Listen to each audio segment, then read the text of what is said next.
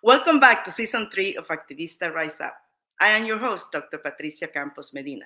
You can listen to this conversation on my social media, Spotify, and all Apple Podcasts. Today, we will talk to an amazing leader who is at the forefront of the movement to defend the rights of our LGBTQ plus youth and community.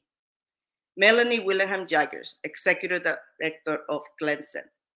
Founded in 1990 by a group of educators focused on helping make our schools safer for our LGBTQ plus students, Glenson now has 38 different chapters across the country. And now, more than ever, their work is at the forefront of confronting bias in our schools around curriculum that attempts to expand our understanding of issues of equality for our LGBTQ plus youth.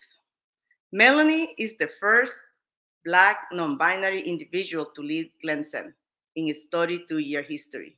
As the ED of Glenson, at this critical point in time, Melanie is committed to prioritizing racial justice, gender justice, and disability justice in her work to defend and empower our LGBTQ plus youth. With that, I am delighted to welcome Melanie to have this conversation with all of my listeners at Activista Rise Up. Welcome to our show, Melanie. Hi, Patricia. Thanks so much for having me. Glad to be here. Yeah, it's so exciting to see you in this role at this critical moment in time. For full disclosure, Melanie and I worked together before at the Worker Institute, working with amazing labor leaders, and you were so critical to the development of so much of our curriculum during that time. So I'm excited to see you now leading Glenson and doing this kind of work. So before we get started, why don't you tell our listeners, and have listeners from all over the East Coast to the West Coast, so it's a national audience, and very young and enthusiastic about the movement that are happening right now in our country. So why don't you tell our listeners a little bit about you and what Glenson does? Sure thing. So just the brief kind of background I would give you on you and your listeners on me is that, I really see my work as having three distinct kind of threads that have led me to this place. The first thread is youth development. I've been working with young people since I was a young person myself. I just had a birthday last week. I turned 40, so I'm officially not a young person anymore. You're still younger than me.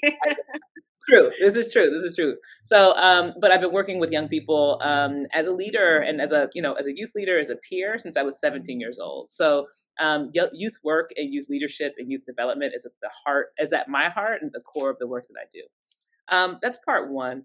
Part two is the piece around kind of learning through all kinds of different modalities. I have a master's degree in applied theater, so I really understand the importance and utility and criticality of art for the purpose of learning and art for the purpose of social justice. And so getting to bring together my love and commitment to education, making things that are beautiful for the purpose of making the world better is at, again, the heart of what I do. And then what you and I did together at the Worker Institute is really around organizational development. I totally nerd out on the things that it means, the things that it takes to make a workplace good and for us to be not only creating justice out in the world, but also to be creating the world that we are looking to build out in the world inside of our organization. So youth development, art making and applied theater, education, and organizational development really are the frame, is like the larger frame that all of my work fits in. Yeah. In one interview that you gave recently, you said something that is stuck with me, and that's what I said. I should bring Melanie to speak to my group. Something about why this work matters at this time and why it has to be. It's not just one issue, right? It's all the intersectionality, because we are workers, and as workers, we are different people. We bring our different selves to the work. And that it hit me when I saw the Disney workers actually going out on strike, protesting the corporation's position in non-position around the Don't Say Gay bill in Florida.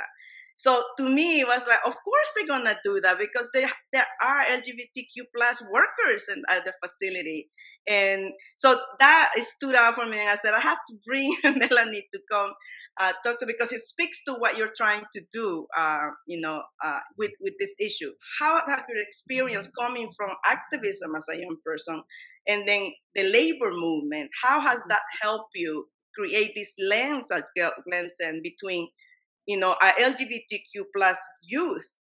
It exists in all these dimensions. It's not just an identity issue, right? It's also a workplace issue. So Mhm.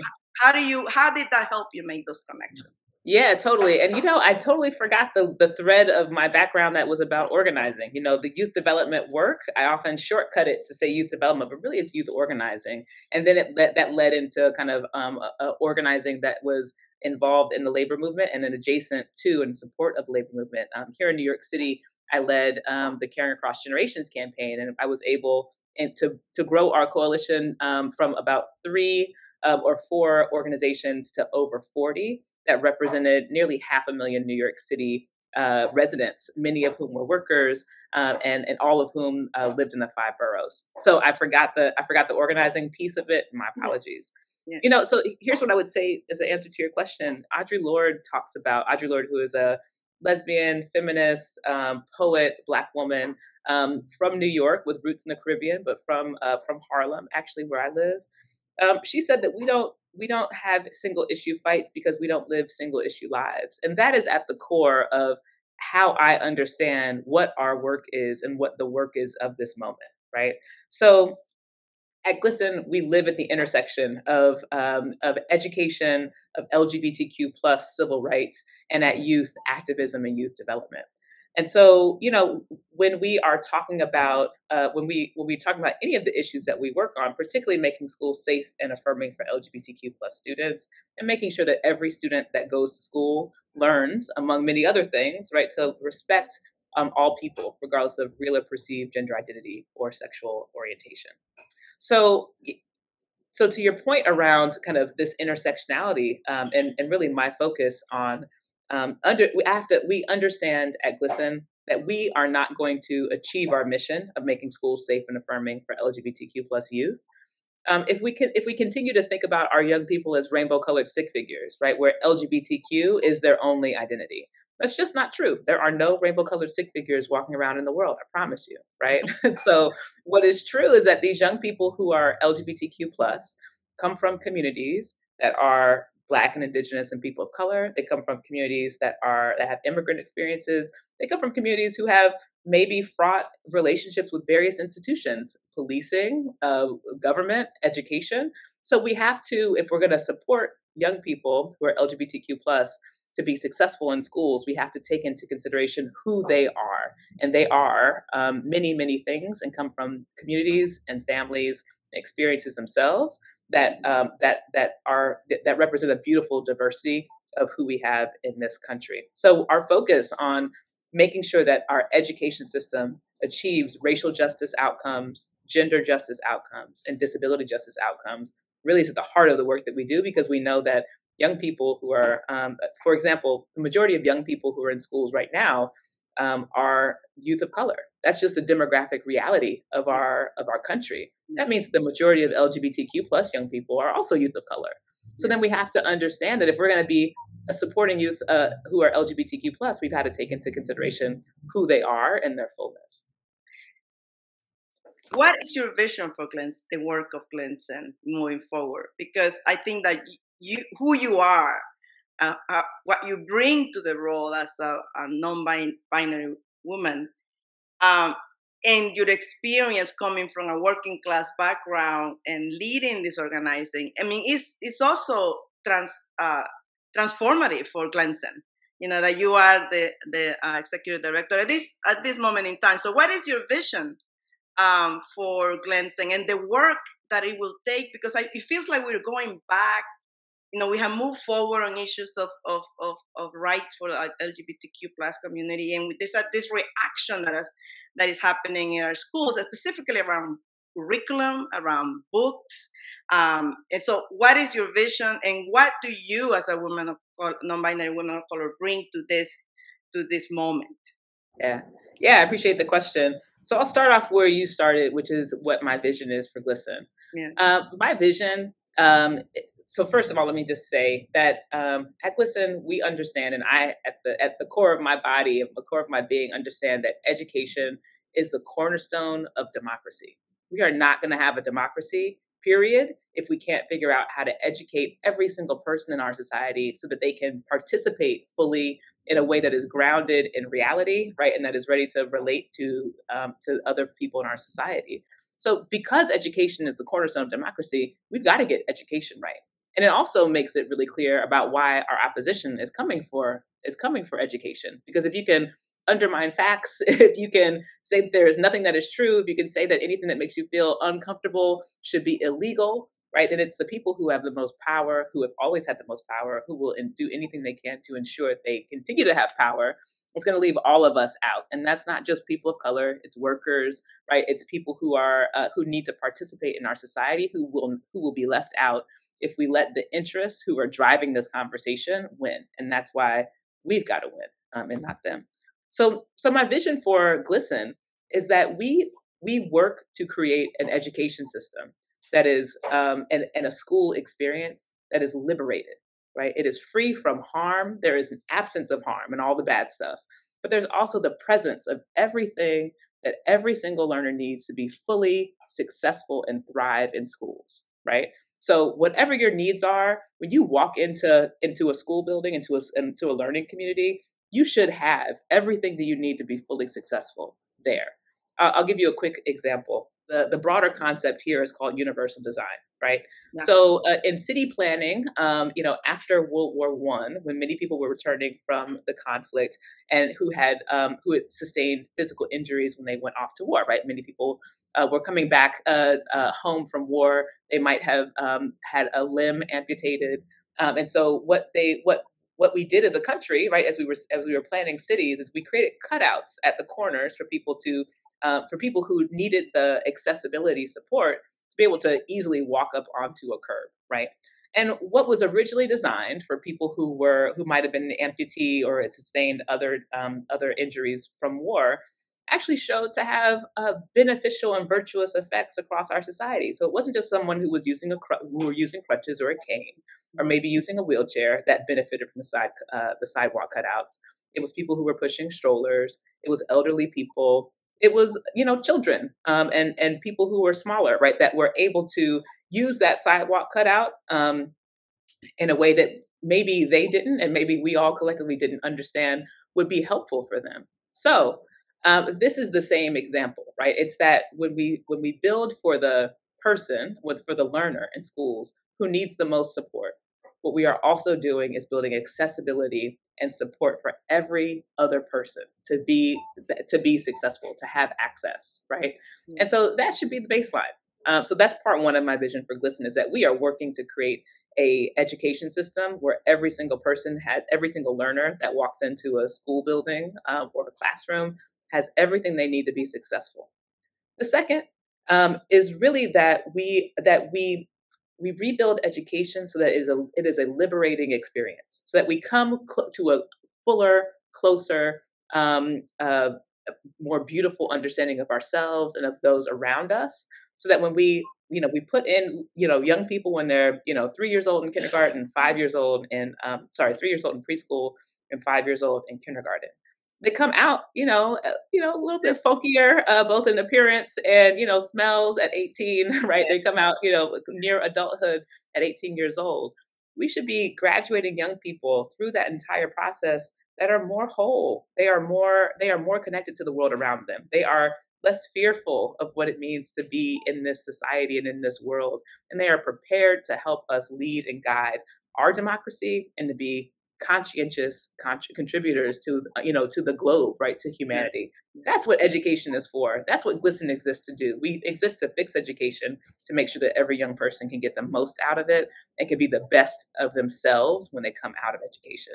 And we're particularly focused around young people who are LGBTQ plus, because these are young people who we know have worse outcomes because of the bias that exists in our society. And we have the opportunity, we have the materials, we have the research that tells us what we need to do to solve that problem. And so we've been at this for 30 years. We've been making good progress. We've really shifted the broad narrative, right, of understanding that, from thinking that bullying was a part of life that was unchangeable, nothing we could do about it. You shouldn't be gay. And if you are gay, then maybe bullying will help solve that problem. That's where we were in 1990. Yeah. We are not there now, right? We understand, of course, bullying still happens, but it's less bad it's less prevalent than it was then, and no one accepts it as a thing that we cannot change and that we don't have responsibility to change. Yeah. Everyone understands that bullying is a problem that we all have, and that we all have a responsibility to shift. That's because of GLSEN. That's because of the work that we've done. And then across the movement, we've made other progress, which is so important. And there continues to be a lot of work to do, but we are on the road, and the work continues. Yes. How does GLSEN work? For example, let's break it down for people who want to connect with you or want to do this work in their schools. If there's a teacher who's listening to us, or a student, a young person who wants more information, wants to bring the support of GLSEN to the school, what does that look like?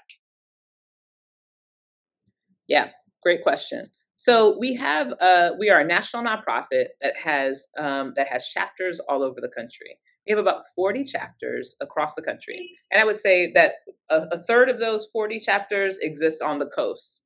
From southern Maine to northern Virginia, and then about a half a dozen on the West Coast. And the rest of our chapters are in the South and in the middle of the country, the South and the Midwest.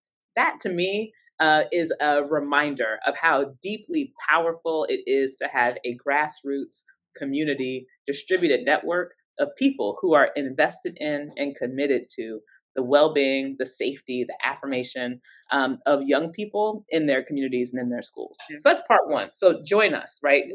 Go to glisten.org. Say you want to start a chapter. Email us at community@glisten.org, and someone will get back to you around how you can start a chapter. That's part one. Part two is I'm gonna back up a little bit and go and talk a little bit about our approach. Yes. At GLSEN, we started our research in 1999, and since then we've done studies biennially, so every other year, to understand the firsthand experiences of young people in secondary school, from 8th grade up. So, and what we've discovered and what we've found over the last 20 plus years are that there are 4 things that help young people be successful in schools: supportive educators and staff, inclusive curriculum, supportive policies, and GSAs and other supportive peer spaces, right? So those are the 4 things that are necessary to help young people be successful in school and raise the likelihood that they're going to graduate, they're going to have higher grades, they're going to have better mental health, they're going to exit the education system more full and more whole and more connected as young adults. Mm-hmm. We know that supportive educators make the difference. While 1 educator makes a huge difference, we know that 6 educators, that is the threshold that you would need in order to make sure that this young person is really going to knock it out of the park in high school. Inclusive curriculum is about them being able to see themselves, their lived experience, the experiences of their families and communities reflected in what they're learning, right? And this is really what's under attack by our opposition, right? Yeah. Well, our opposition doesn't want you to say gay, right? In Florida.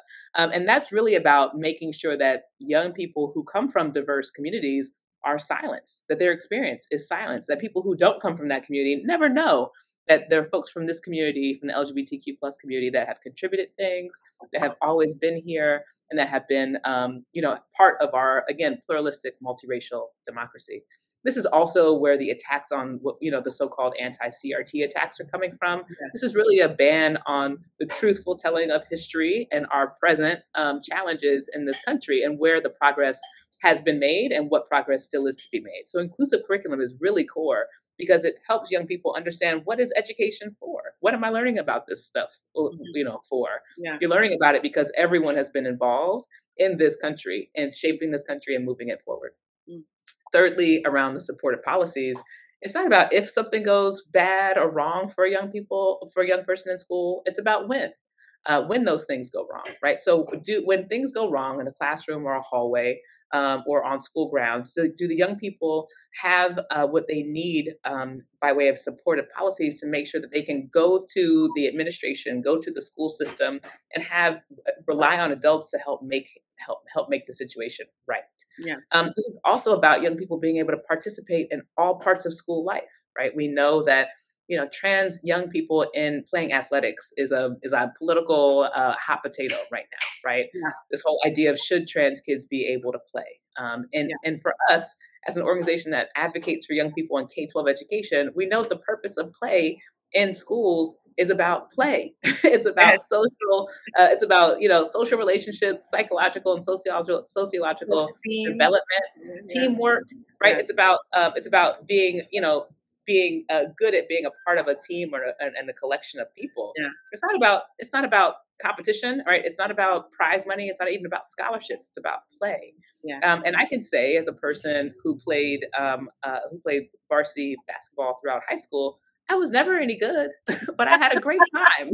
Yeah, exactly. And you make great friends, right? I made great friends, and I learned so many things around leadership that I continue to use now. And then finally, I'll just say that every student has the right in schools to form a GSA, what has been called in the past gender and sexuality, gay straight alliances, and what's now called gender and sexuality alliances.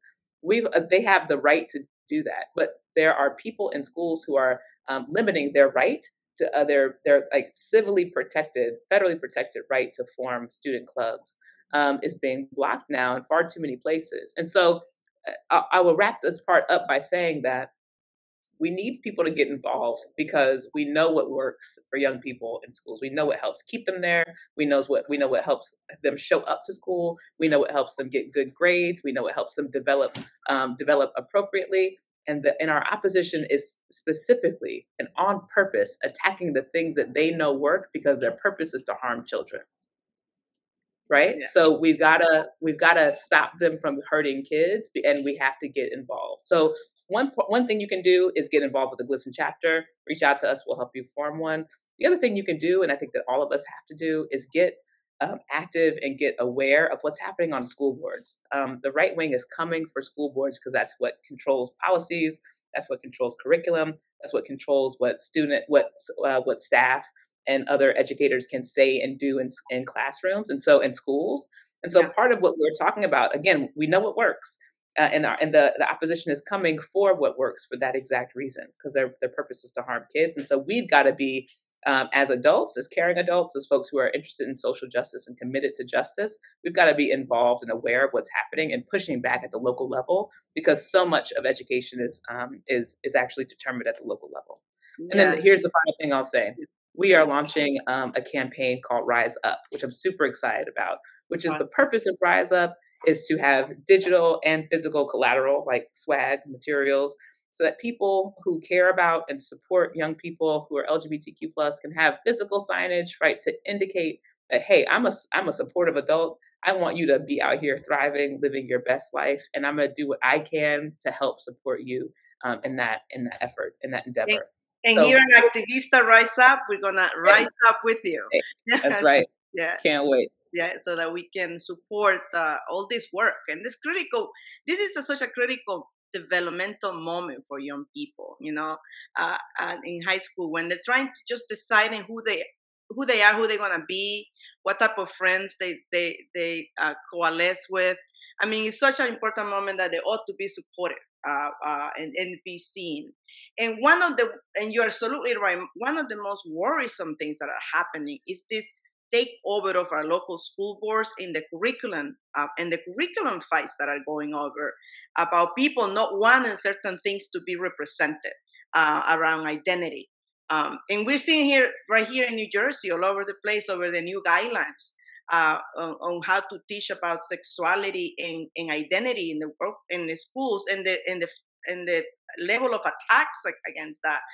And what's more worrisome to me is how it's being veiled by the right as a religious choice, as a parent's choice. What do they teach their kids? So how do you respond to that? Like, what's the answer? Is it really a parent's choice? What do you teach your kids? Or there is a responsibility from society to teach certain norms about how we ought to how we ought to treat each other in society. So how are you addressing that whole bringing the parents' choice in the curriculum design? Yeah. Well, listen, I come from a household. I was raised by a parent who wanted me to know more than she knew and who wanted me to do more and better than she was able to do. And as a result, she sent me to school and she made sure that I went there and I learned So something. And clear. That's exactly right. so so there's a fundamental difference between my mama, right, and these people, right, who actually want to make the world smaller, who just want their kids to know, who want their kids to know less than what they know, and who want to shape the story about the world that their kids live in and are going to inherit to be their version of what the world should be versus a version of the true picture of what the world is. Okay, so that's the biggest frame. The biggest frame is that we ought not be foreclosing on the futures of our young people by only telling them what we want them to know. We ought to be educating them fully. Here's the second piece, right? When we're talking about parental rights and students' rights, whose parents and what students? Yes. Right? So how about this? How about we respect every family? And every family across our society, our families look various ways. Some of them look nuclear, some of them are cisgender, some of them are straight, a lot of them are not. A lot of them are non-traditional, right? There are people whose grandparents and other elderly family members or non-parental family members are taking care of them. Let's respect those people too, right? So the whole purpose of education is to present folks with information, help them understand the information so they can navigate the world. Let's do that versus indoctrinating children into the worldview that you have, that you are becoming very defensive and scared about because you see the world changing around you. And you see the world changing around you in ways that there are people who have been traditionally left out of power positions, have been traditionally left out of participating fully in our democracy. And that scares a lot of folks. But that is motivated by white supremacy. That is motivated by capitalism. That is not motivated by any efforts to educate young people or to care for them. It's motivated by the desire to reify and hold up and prop up power that was ill-gotten in the first place. Absolutely right. I was thinking at the end of the day, it's about education used to be who had access to education. It was supposed to be about power and access to resources, right? So, and one of the premises of our democracy, and something you raised earlier, is that we have a democracy because everybody is sort of learning a certain level of norms that we all share as a society, and we have evolved, right? With civil rights fights, with immigrant rights fights, with LGBTQ plus fights, we have evolved as a society that we are learning to live together. So if we're learning to live together, all our stories have to be reflected on what we're learning at schools. That's right. So that is a view of education that acknowledges what you also said earlier, that the population is changing. Young people in schools are diverse, from color to race to gender identity. So we have to include them on what we are and the experiences that we're teaching. Who do you work with? Who are your allies as you expand this big vision of what our education system should do and our curriculum should do in a school system? Who are your allies that you work with? Institutions, and then how do you work in communities that are trying to figure out how to push back against this conservative view of what a school education should be like? Yeah. So what we do is we work upstream and then we work with the end users. Okay. So upstream, that means that we are looking to make sure that the rules of the road are supportive and are in place, right, for young people to be able to rely on, for educators to be able to rely on, and for families, all families to be able to rely on, right? So what we do is we work at the federal, at the state, and the local level, again, to make sure that comprehensive policies are in place that help to support young people who are LGBTQ plus, be safe and supported in schools, right? If it's not about if, but it's about when something goes wrong, right? Young people and their families have a policy to go back to lean on, to say, hey, let's make this right, and here's how you do it. That's like part one. And here's what I'll say too, additionally, is that in our country, we have just under 16,000 school districts. So we often think about, an education, like the United States education system. We don't have one system. We have 16,000 systems, right? And so, as a person who identifies as queer, this really reminds me of the marriage fight, right? Back in the day, less than 10 years ago, there was a win on the federal recognition of LGBTQ plus marriages, right? While states had been kind of doing it locally, right? You could get married in New York very early on. You get married in Massachusetts and California. If I come from Cincinnati, Ohio. If I were to get married in New York but go to Cincinnati, Ohio, according to Ohio, I wouldn't be married. God forbid something terrible happened to me or my partner. We, get involved with the state system. The medical system, for example, wouldn't recognize that my wife was my wife, and she couldn't be in place to make, necessary life death decisions. Right? Yeah. That's not right. That level of exposure and lack of protection was not right. And so, what we did in order to solve that patchwork of protection, that patchwork of civil rights and ability to participate fully in our democracy, is we solved it federally. We made sure that everywhere in this country there is federal recognition of same-sex marriages. And when it comes to education policy, we are looking to do the same thing. We're looking to patch those holes, right? Where in the New York City school district, for example, versus the school district in Newark, New Jersey, right? Just using districts that are next to each other. They might have very different policies, right? The experience of a young person in a school around the corner from me, up here in Harlem, and a person who's going to school in Newark, New Jersey might be very different, right? That ought not be the case. It ought to be that every single young person that walks into any school gets the same protection, same education, same supports wherever they go. And so part of what we're doing is really working at the top level, right? To make sure the rules of the road, the policies, the guidances, funding, et cetera, go to the things that we know work. So that's like the policy research, et cetera, work that we do. Mm-hmm. Now at the grassroots, what we do is work with the end users, right? We work to support young people through GSAs and other kind of what we call shine teams, which are like GSAs, but outside of school, right? Peer support spaces for LGBTQ plus youth. We work with our chapters.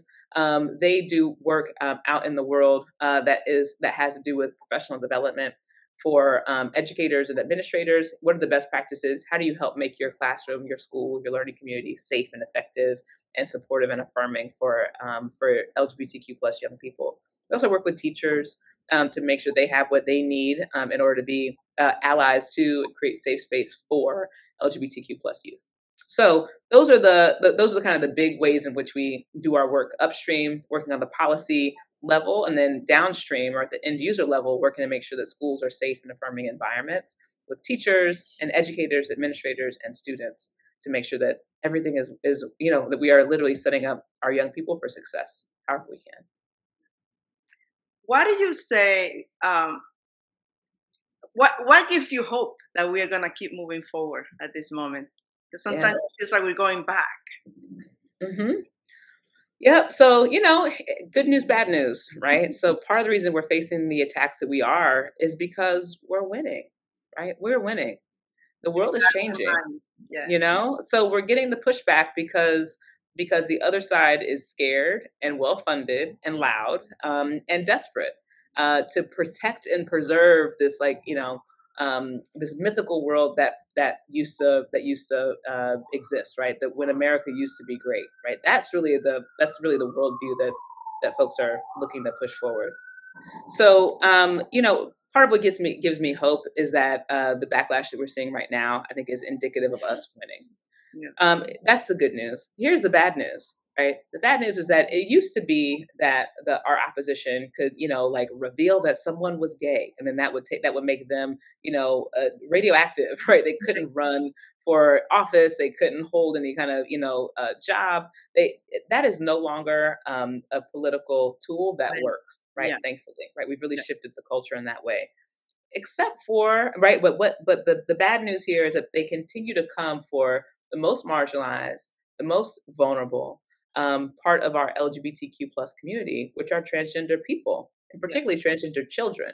And so what's happening right now is that our opposition is coming for trans people in the way that they would come for gays and lesbians, right, back in the 50s, 60s, and 70s, even 80s and 90s. And so what we have to be unwilling to do is we have to be unwilling to let our opposition pick off the most vulnerable and the most at-risk part of our community. We have to understand that an attack on transgender people, an attack on non-binary people, is an attack on all of us, and that we won't stand for it. We certainly won't stand for attacks on trans and non-binary students. So that's why the work of GLSEN feels so important. That's what gives me the hope, right? Which is that we are not backing down from this fight. You pick on our kids, and we are going to defend them, to the ends of the earth, because every young person matters. These young people matter. Transgender people are loved parts of our communities. They are wonderful people. Trans folks are everywhere, and they are parts of our communities, our families, and we refuse to let them be targeted, and we refuse to let them be picked off by the same folks who wanted to discredit people by saying that they were gay back in the day. We're not going to let them do that to trans folks. The most amazing thing to me in this moment is, of course, seeing who's stepping up to lead this movement of transgender leaders of color, young people who are immigrants, and like they exist. I mean, I love some of the DACA leaders in the immigrant justice reform were like transgender and they were LGBTQ plus, and they were so courageous. So they had to battle, not just the emotional trauma of having to not be themselves, but also the other emotional trauma of having insecurity in their immigration economic status. So, but one thing that we see a lot, in the Latino Hispanic community, perhaps is this bias against, acceptance in our community, perhaps because of our religious background of our community. Do you see that more now than before? Because I see that the courage of the young people has actually awakened their elders to say, okay, we can actually talk about this. So have you seen a change in that cultural acceptance, and that was intertwined with the religious, bias that sometimes we grow up with? Yeah, a personal hero of mine, and one of the first out gay politicians in this country, Harvey Milk. I went to college in San Francisco, so I feel super connected to and super enlivened by the history of that place. And one of the things that Harvey Milk, I think, one of his lasting contributions is the call to people to come out. Gay people, trans people have always existed, right? And part of what he was calling on our community to do back in the 70s was to come out, help people understand that gay people aren't, like boogeymen hiding under a bed or living in a closet, that we are parts of your family. We are your children. We are your siblings and relatives. You already know us. We have always been here. So it's important that we come out. And the other thing I would say, particularly around coming out, is that it's not necessarily for the LGBTQ plus person themselves. Because, if you're gay, you're gay. If you're queer, you're queer. You're out here. You know who your people are. You know where your community is. The purpose of coming out is so that people who are still in the closet, for whom it is not yet safe or they don't yet feel comfortable to come out, that they can see that there's life on the other side of that closet door. That life doesn't end when you come out. It really does begin in really beautiful and important ways. And so I think it has been a beautiful advancement in our society over these last 20 years, really, to see kind of how LGBTQ plus folks have come out, have become more visible, how we see our stories in our communities, our family structures, reflected in popular media, reflected in artwork, reflected out in the world. And so I just think it's really important that we make sure to tell our stories. And here's what I would offer to your point, particularly around communities who might be immigrant or people of color or come from highly religious communities. It's that it's important to let people know that you and we that we have always been here, and that you already know us, you already love us, and it really is about giving parents, giving families, giving communities the opportunity to know and love the full person for who they are, not just the parts of them that they want to know, but to be known fully, is to be in meaningful, accountable, and true relationship. And that's what we need. Again, if we're going to have a democracy, and I hope that we do for a very long time, and I hope that we have a democracy where for the first time, everyone who's a part of it gets to participate and gets to lead, it has to be based on us knowing each other and us being in meaningful relationship with one another across our differences. And with that, with those words, I think it's important that to honor the courage of those who come out, because it gives all of us the power to say, yes, I embrace your whole self, and how can I support you?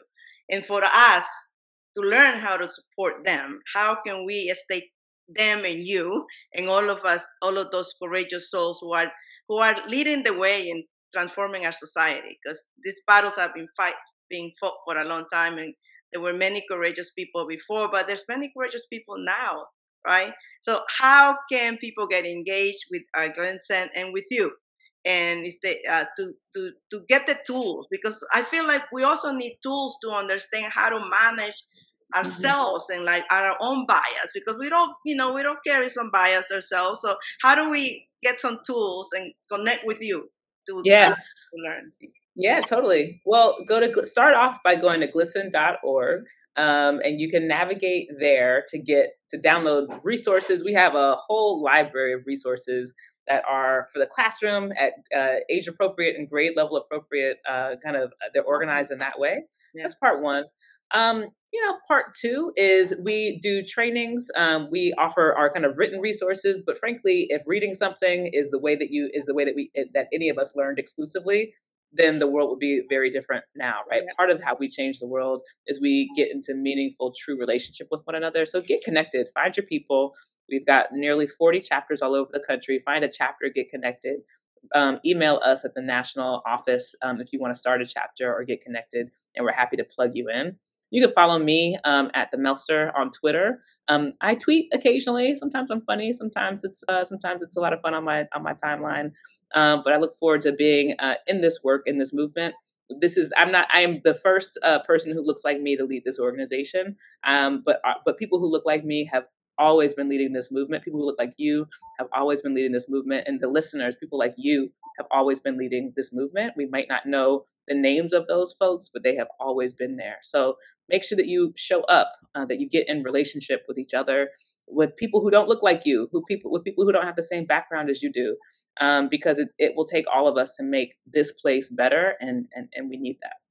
Yes, and we need your activism, the activism of our listeners, to support those who are in this courageous fight to be their true selves and to change and keep our democracy alive. And that means that all of us have to be, our stories have to be told, our stories have to be elevated, and it's up to all of us to defend a vision of America that is really inclusive for everyone. So thank you, Melanie. I'm so excited for the role that you're playing at Glenson at this moment in time, and for the connections that you're making on issues that some people will say they're not connected, but they are. Workplace rights, education rights, LGBTQ plus rights, they're all connected because we live together, in our communities, and therefore we have a common fight. Thank you so much for joining me. All the information is going to be at the end of the website of how to stay in contact with Melanie and Glenson.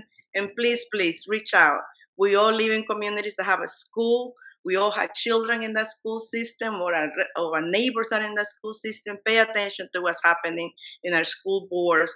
And it's not indoctrination in any side. It's an indoctrination in what we believe America should be, a place where we all can thrive and move forward together. Thank you. This is Activista Rise Up. Join us.